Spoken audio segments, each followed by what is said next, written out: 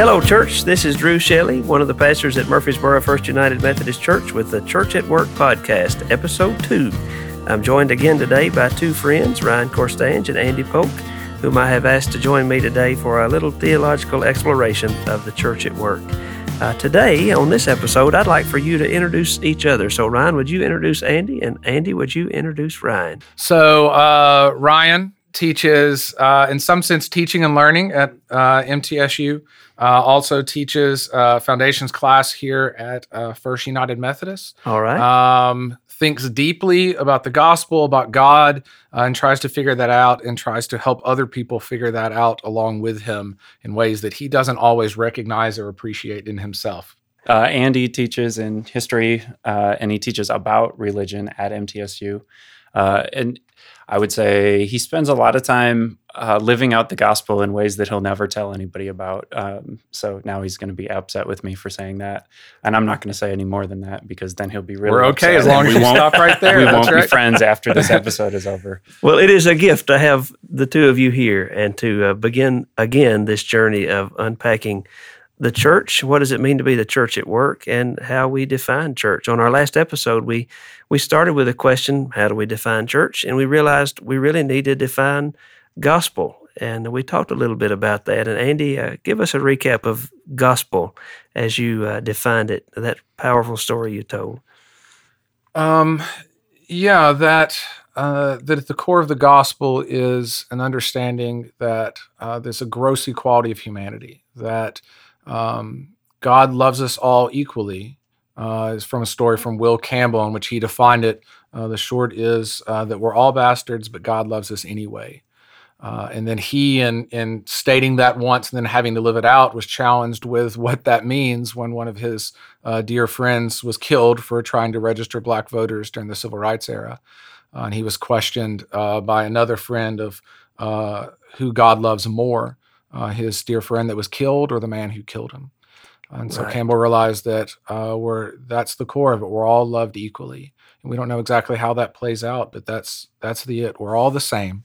Yeah. All sinners, all damned, and yet all saved, all loved.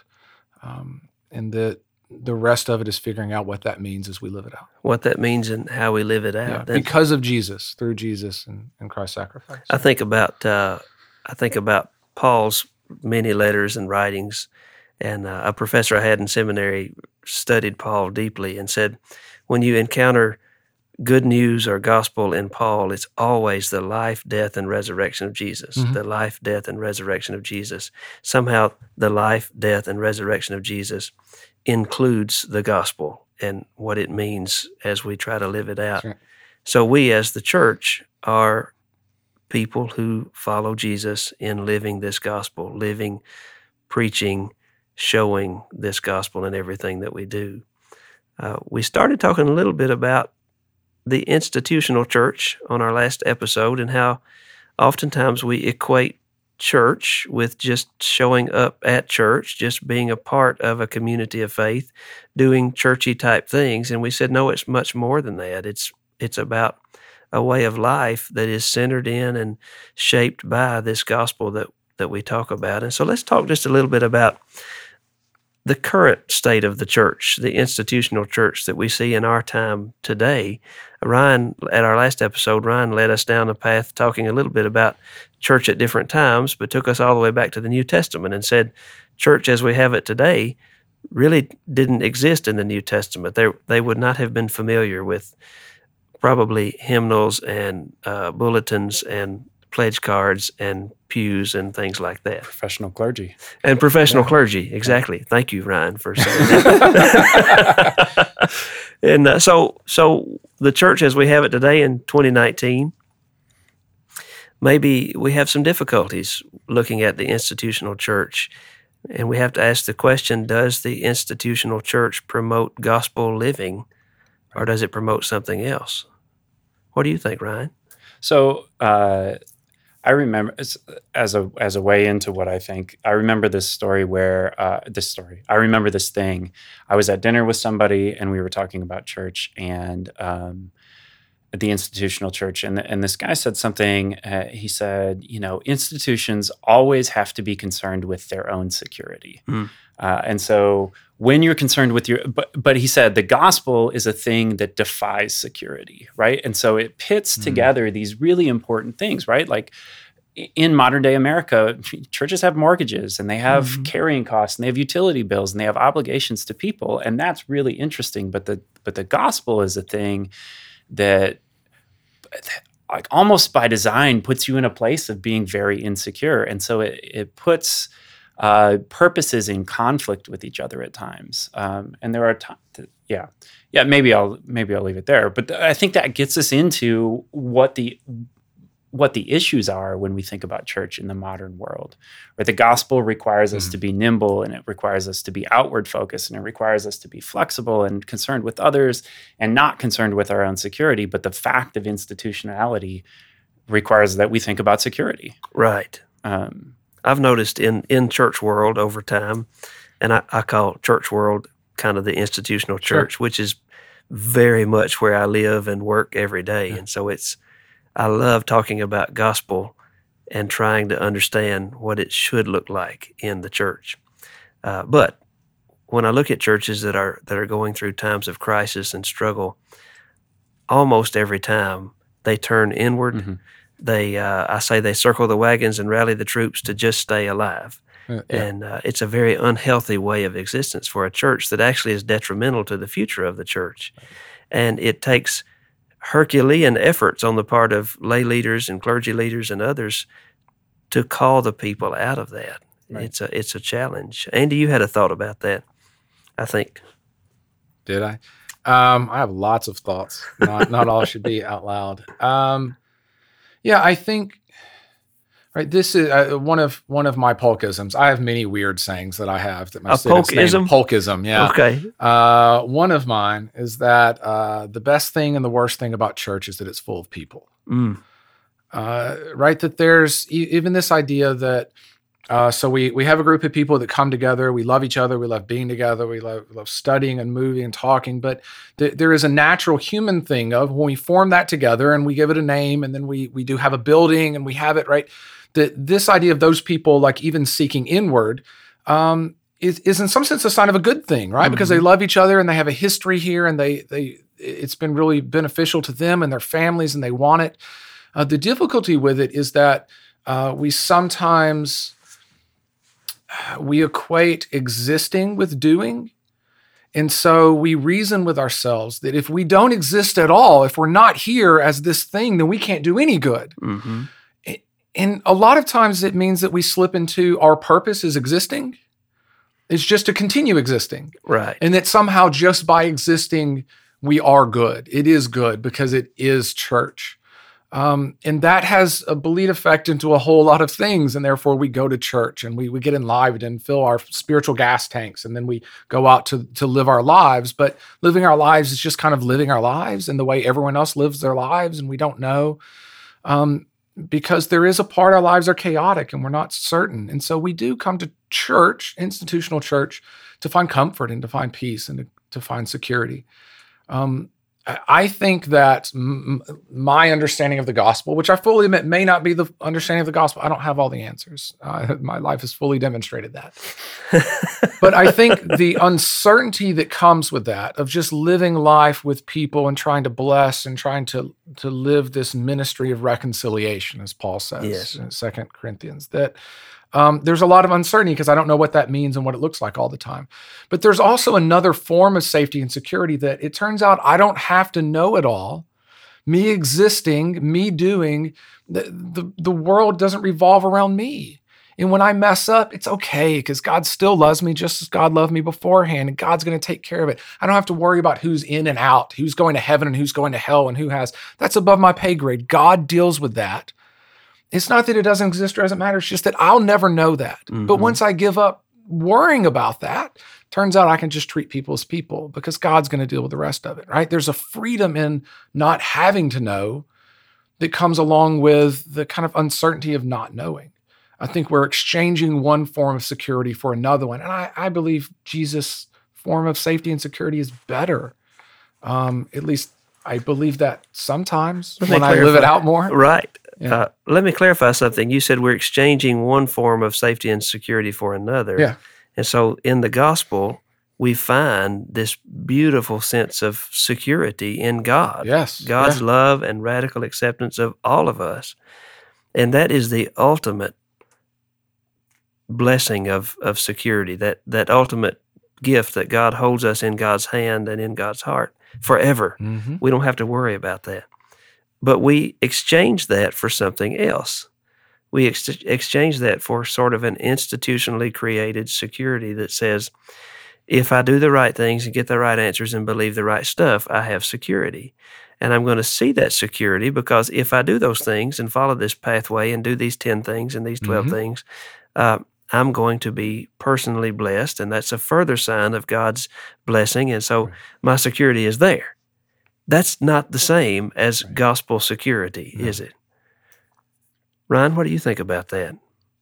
I mean, I think it is not the same, Mm-hmm. but I think that we run a further risk, right? When we kind of turn inward and spend all of our time building our own security, what we're doing also is offering some really specific definitions of who God is and what the gospel is and who matters and what matters that are in direct or can be in direct conflict with these larger answers that are presented in the Bible. Right.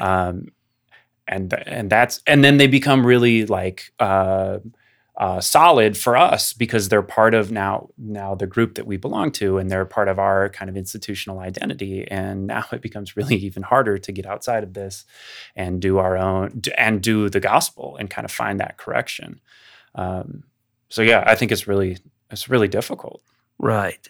It's idolatry. Sure. It's idolatry. And for our listeners who may not be familiar with that term, idolatry is putting something in God's place. Right. God has given us this gift. God has also given us a very specific expectation that we would put nothing in God's place. God belongs in God's place. We go back to the Old Testament, Exodus, Moses is on the mountain, the people are waiting, and what do? They make a golden calf. Well, he's gone. God brought us out of here. We need to worship something, but I don't know where God is, so let's make a golden calf. And I think we are fraught in the institutional church with golden calves that we create in an effort to define and create our own security. And because the thing that we can create is a whole lot easier, and it's it's more apparent in some ways. It's more controlled. It's we can bounded. Put it in a box. Yeah, we create it. We know it. That's where it is. We know exactly what it is, and so it's easier to do and feel good about. And we can't put God in that same box. Right. No, yeah. Yeah.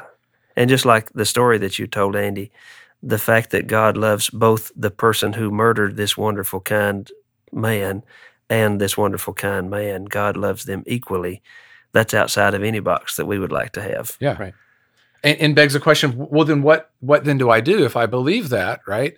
I do still want justice for the person who was murdered, so I actually do want that person to go to jail, because if the person who would just murder someone like that, what if they do it again?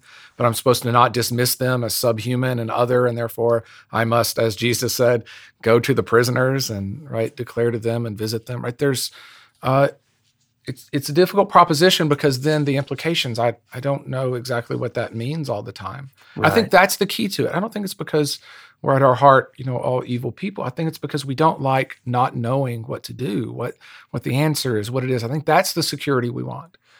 We want to have answers. We want to be okay, stable. Right. That's really what we're after. That's the comfort. That's the security. Right. To just know that we're okay. To just know that we're okay. Know that we're okay. That's Yeah. right. I'm all right. God offers something so much better than that. Far better. Yeah. And it's just harder. Yeah, You're not in the okay. moment- You're loved. That's Yeah. better. But ooh. practically and in the moment, you might not be okay, right? Like that's right. It puts You you don't in a feel you are. position. Sure. It has to put you in a position of insecurity and instability, and that is hard. And that's why these other models, are so lasting in some way and Right. so appealing. They're easier. Right. Well, I think people are drawn to. Absolutely. I've done sermon series myself where I would offer something like 10 ways to 10 ways to please God or 10 Mhm. ways to be a blessing to others or whatever. And people are drawn to those things because the sense is, oh, I'm going to get a list. Mhm. I want a list. I'd love to have that list. And if I do that list, then somehow I'm good. I've done what I need to do. And people like that Yeah. a lot. But that's different than the gospel. I had a time, I think I've told you, Drew, about this. Of one of the, there's a reason I don't really preach anymore.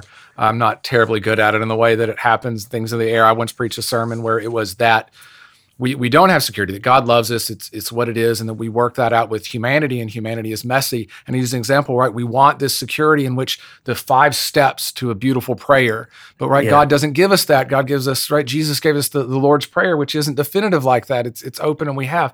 And afterwards, a lovely woman came up to me after I said that exact same thing and said, "Hey, Andy, you had mentioned in your prayer about 5 steps to beautiful prayers. Can you tell me what those are?"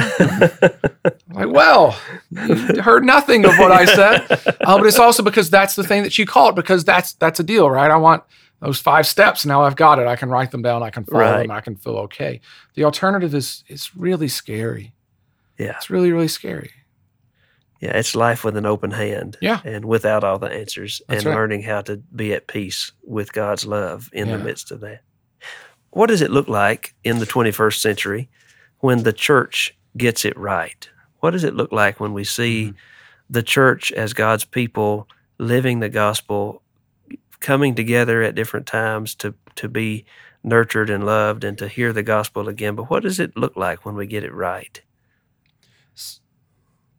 So I think I'm going to go back to the New Testament for a second, because this is just what That's what you the do. way Yeah. I think about things. But That's good. Theologians talk about when Jesus came that that the kingdom of God was kind of already, it came in Jesus, but it was not yet fully Mhm. revealed, Right. right? So when the church gets it right, what happens is we take everything that was like good and perfect about the kingdom of God that was revealed in Jesus and make it more real in the 21st century. And that's actually one of the things that I find to be the most kind of difficult about this whole gospel thing, right? The gospel, the kingdom of God is already here Mhm. and not yet, and we're involved in making it into more of a reality. And that's really weighty. Yeah. But when we get it right, that's what we do, right? And so we can just go and we can look at the things that are good about the kingdom of God, right? There's less suffering, or there's no suffering, there's no disease, right? So when the church gets it right, we marshal our resources and our people to make the world a better place. And that sounds super cliche, but I think that's really what it's about. Yeah, and I think,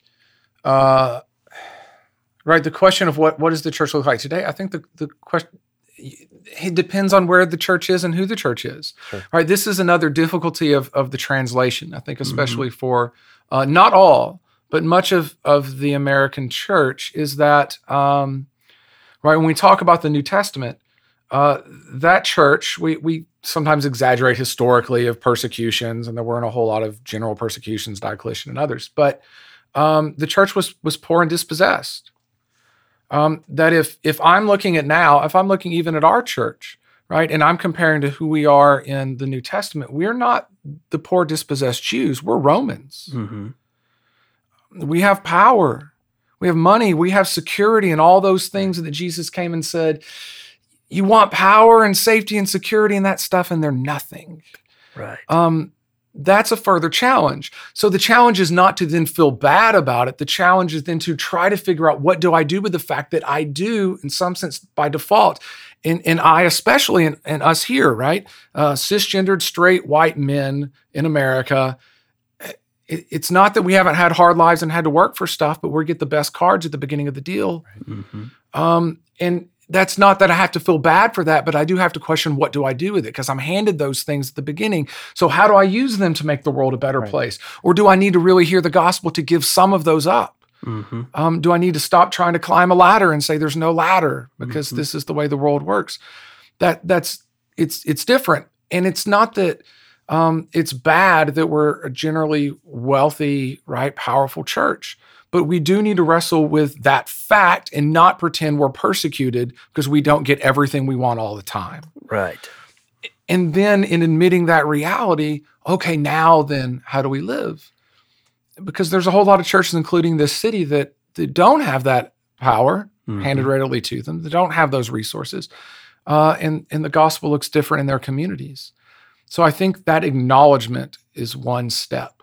We can't all equate ourselves with the first century church because we're just not in the same spot. Right. That's okay, but we have to admit it. We can't pretend otherwise because it skews everything when we do. It does. And to clarify, I think it's so powerful what you're saying, and I want our listeners to hear carefully.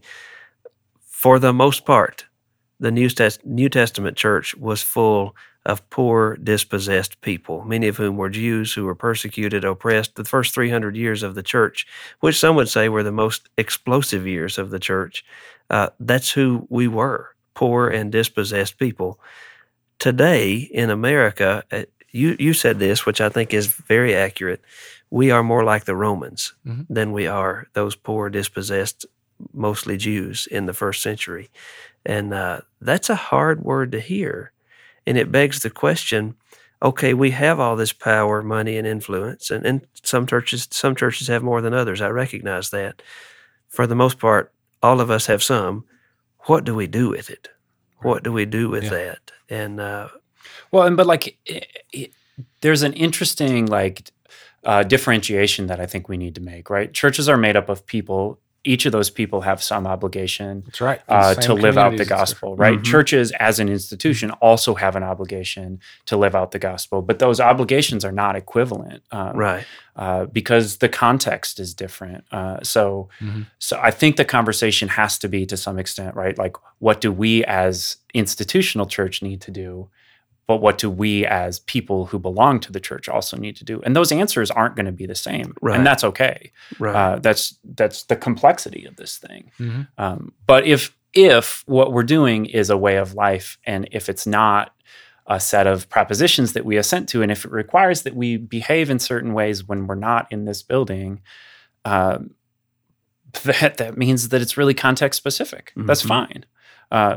But we have to think about that. So part of what the church has to do to get it right is to help the people who are in the church, figure out what it means to live the gospel in their context. In their context. Yeah. Yeah. As part of this community. Right. And that's where, we talked earlier about the Wesleyan heritage. That's where something like the quadrilateral becomes really interesting, right? So the quadrilateral is this thing that says proper belief and practice comes from in equal parts scripture, tradition, reason, and experience, but worked out in community, right? Right. And so we have, when we assemble together, we have people who are all trying to live out the gospel in some way, and we can talk about our understanding of scripture and experiences that we have and traditions that the church has used, and our reason, and we can reason together and figure out better ways forward.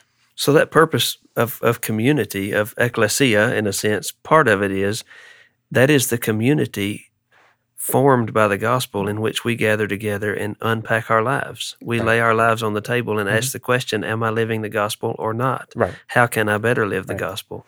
Right. And that's a really risky question. Yeah. And the other thing to say there, too, is a challenge that we face in modern America or modern American Christianity is that so often that community is the only community that we have. And so the people that we know are the people from church, and we don't know, or maybe people who attend a different church, but we don't have a community that's not kind of centered around church in some way.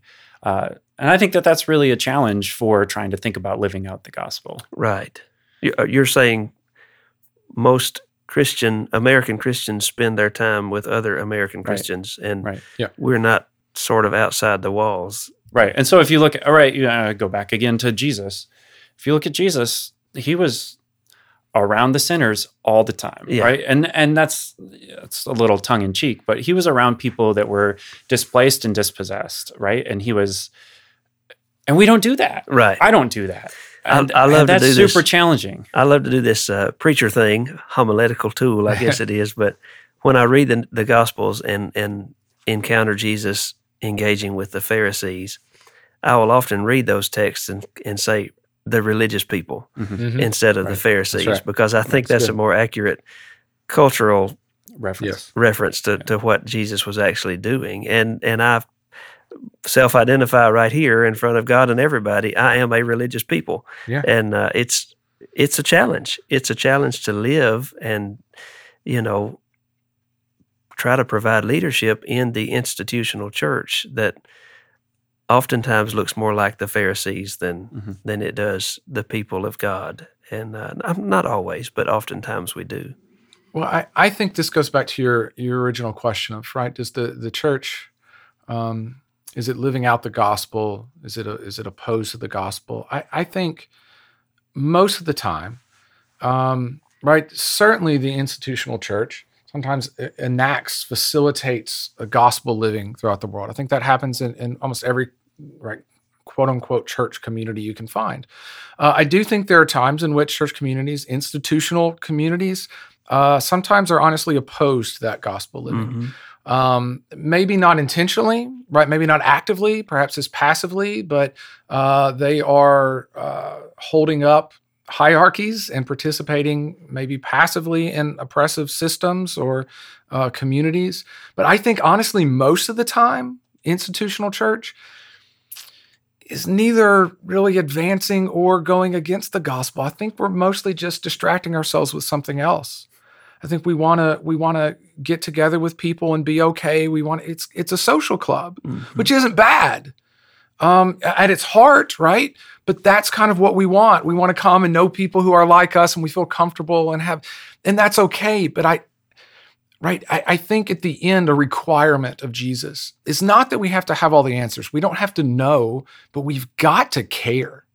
Right. The temptation is not to go out and be horrible people and sin. The real temptation we face is indifference. Right. It's just not looking, is not hearing, is not seeing, and just feeling okay about ourselves. This is the challenge in our church and in many churches, and I speak for myself. I can get in my car, roll my garage door up, drive over here to the office, come in this office through my secret back door so nobody has to see me. I can do my thing, stay here all day, get back in my car, drive back to my house, roll up the garage door, and go home and go to bed, never seeing, being near, being around folks who are struggling through life. They're there, but I can ignore them easily, and I can choose indifference over actually caring. It's a lot less messy to do that. That's right. I have my checklists and my daily routines, and I love being able to stick with them. But the gospel requires more than that. And I think many of us, especially middle class, upper middle class American Christians, we have to choose to care. And that means we have to go to places that are very uncomfortable and do things that are uncomfortable in order to do that, in order to really live the gospel. And that's a challenge.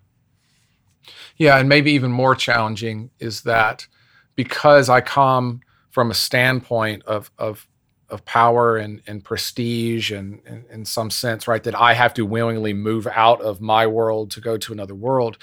The other challenge that always comes with that is I feel like, and we use this language sometimes, right? We're going to go give a helping hand. Right. I need to go to less fortunate and reach down to them. It's inherently hierarchical language. But no is a realization that it turns out no. And there's perhaps that I'm the one who's lost. Yeah. And I have to go to those without to actually learn to see the world in the proper place because I'm just blind.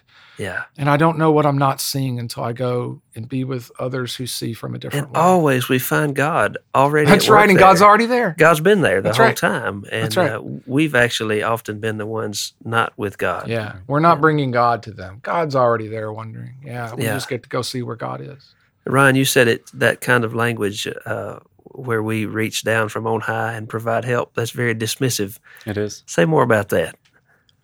Well, I mean, it just says that we have all the answers, and the people that we're quote unquote helping have none of the answers, and we have all the resources, and they have none. And it just kind of says like, "Hey, come be like us." Yeah. And that's it discounts the humanity of those people who we're trying to help. Right. And I think it makes the help not helpful in a lot of ways. Yeah. It becomes a handout, a Band-Aid, and we're not really engaging with, or even counterproductive. Yes. Right. Yeah. We had at another church, we had a program of ministry where we provided help for people who came utility bills. Mhm. Every church in the country has something like that. Sometimes it's good, but we got to noticing we were basically helping people stay in the very same broken and unhealthy system Yeah. that they had always Right. been in.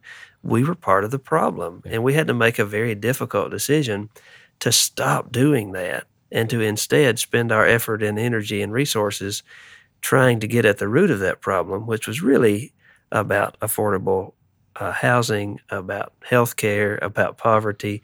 That's where the real That's problems right. were. Yeah. But that church was absolutely hammered in the community because we stopped giving handouts. Mm. And by hammered in the community, I'm talking about other churches. They said, Yeah. well, why are they stopping doing that? Aren't they being selfish? They're keeping all that for themselves. That's not what was happening. But that was the accusation from our sisters and brothers in Christ, Yeah. Sure. because the perception was we were no longer helping. Yeah. I like to think we actually were trying to help in a much better way than what we were doing. Well, I think that in some sense comes back to the challenge and the freedom of understanding of a gospel this way of through Jesus declares the gross equality of humanity. Mm-hmm. Is that what I also want to do with power and privilege? What I want to be okay is I want to use that in some sense as an escape, right? So there are all these really complicated systemic issues that are going on. And so, but wait, God loves both people. So if ever there's an issue that comes that's really complicated and it's a matter of justice or a matter of equality, I want to say, but you know what? God loves people. Don't we need to see both sides, and don't we have? But the reality is a position of neutrality is a position on the side of those who already have power. Right. Because it's still going to maintain the status quo. Right. Like sometimes I realize to step into those systems, I have to oppose some people whom God loves. Mm-hmm. I can't dehumanize them and dismiss them away, but I may have to stand against them. And that may upset some people, and it may be, and this may be just part of, I'm a terrible Southerner in so many ways, though I'm certainly a son of the South. We maybe value politeness over kindness. Right. Politeness over compassion, kindness. yeah. And compassion. Right? Because the worst thing you can do is be impolite. But sometimes, no, to be kind and compassionate and loving, I must be impolite because I must oppose you. Yeah. And then I hope that we can both be redeemed through this. But we sometimes, I want to, I mean that literally. My default is I want to have an escape hatch of neutrality. Mm-hmm. I'm going to be neutral. It makes me feel okay. But no, I think a lot of times my challenge is to not be neutral, but just not to other the ones that I'm Right. standing against, that God loves them and that they may see and I may see through it. Yeah. But that's an institutional issue too with a lot of this stuff. We don't want to take stands because we don't want to upset people, and we don't have to. Sometimes I do it and upset you because I believe it's the gospel, and I'll hear and I'll listen to you and I'll try to learn. But I'm if I have to side on one way, I should always, I believe Jesus definitively says, we side with the oppressed. Mm-hmm. That's it. I'm required to do that. And Yeah. that's hard. Yeah. That's Greek, Hebrew, whatever language you want to study. That is at the heart of the That's Scripture. right. Yes. Somebody called that. I think we had a bishop that called that God's preferential option Preferential for treatment for the poor. Yeah. And God's presence there, which always made me think. So we've talked around what is church a lot, Mm-hmm. and I'm not Yeah. sure that we've answered it. But if it seems like to try to put some of the pieces together, when we're thinking about a church that works, or a church that's successful, or a church that's gospel oriented, however we want to put that together, we're talking about a church that recognizes its position and recognizes its power, and uses that to marshal people towards living out the gospel and to engage with systems and in a deep way that's not kind of superficial. Those are just easy opposites. But to move people towards like this kingdom of God in a real way, and to make that into a reality in a way that it isn't now. Right. Well, that's super idealistic and super high-minded, and it's not ever going to happen. I don't think, because people are involved in the church. But it's certainly an ideal that's worth shooting towards. It is, and I think that's our call. That's understanding our place in God's unfolding kingdom is crucial. And at the heart of it is the gospel, as we've talked about it today.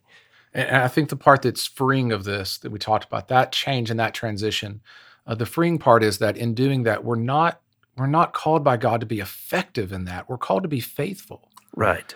This belief that God's going to do what God's going to do, and most of the time we don't know what God is doing. So we're just required to be faithful and believe that God is doing something with it. We don't have to change the world, but we have to try. That's Right. it. That's the requirement. That is both a terrible burden and just beautifully freeing. Yeah. I just have to try and believe that Right. God's going to do something with it. Just be faithful. It's not neutrality. It's never neutrality. Right. It's But the belief faithfulness that to God the is gospel. doing. Yeah, but in the context of the church, that try looks two directions, right? Yeah, it's exactly an right. institutional, Yep. like we as an institution Mhm. have to try, but then also me as an individual have Yep. to try. And Exactly right. and sometimes those are going to overlap, but they might not always Mhm. overlap. Mhm. That's right. And that's an interesting thing. It's a That's big right. challenge. Yeah. It is a big challenge. And I think I'm hopeful. I'm hopeful about two things. One, that our podcast, The Church at Work, will give us a forum to have these conversations and to talk about some of the neat things that are happening in and around our community and our church, Yeah. but to really dig into this idea of what does it mean to be a gospel-centered community living into the kingdom of God and helping God in that work. Mhm. And I think it will help all of us to think about this more deeply. The other thing that I'm hopeful about, I'm hopeful for the future of the Church of Jesus Christ in America and around the world. One, because it belongs to God and we can have hope there. Mhm. But two, because I am seeing so many people who've just grown weary from playing at this thing and who really are hungry for something deep and meaningful. And I say, praise God, let's celebrate that, roll up our sleeves and get at this real work. How hopeful is that? My goodness. Now, what's the Absolutely. church going to look like in 30 years or 40 or 50 when I can retire? What's it going to look like? I don't know. Yeah. But my security is not in my pension plan and in the church looking just like it does right now. It has to be in the gospel, which is God's love for everyone, That's right. no matter what. Thank you, too. This has been just a wonderful conversation, and I suspect you'll be back on the Church at Work podcast Oh. from time to time to have more conversation and Is to that a threat or a promise? whichever one you like it to be. No, we've had a good time together, and I thank you both for your time. And I want to pray as we close episode 2 of the Church at Work. Lord, we give you thanks again for your presence with us. We thank you for your Holy Spirit that draws us deeper into your kingdom. We thank you for this gospel that sets us free, but that lays this incredible challenge upon us to see the world as you see it, to see each other as you see us, to love as you love, no matter what. Fill us with a hunger for that love, for justice, for righteousness, for peace, for reconciliation with you and with each other. Give us, Lord, hearts and hands to work for your coming kingdom. In Jesus' name, amen.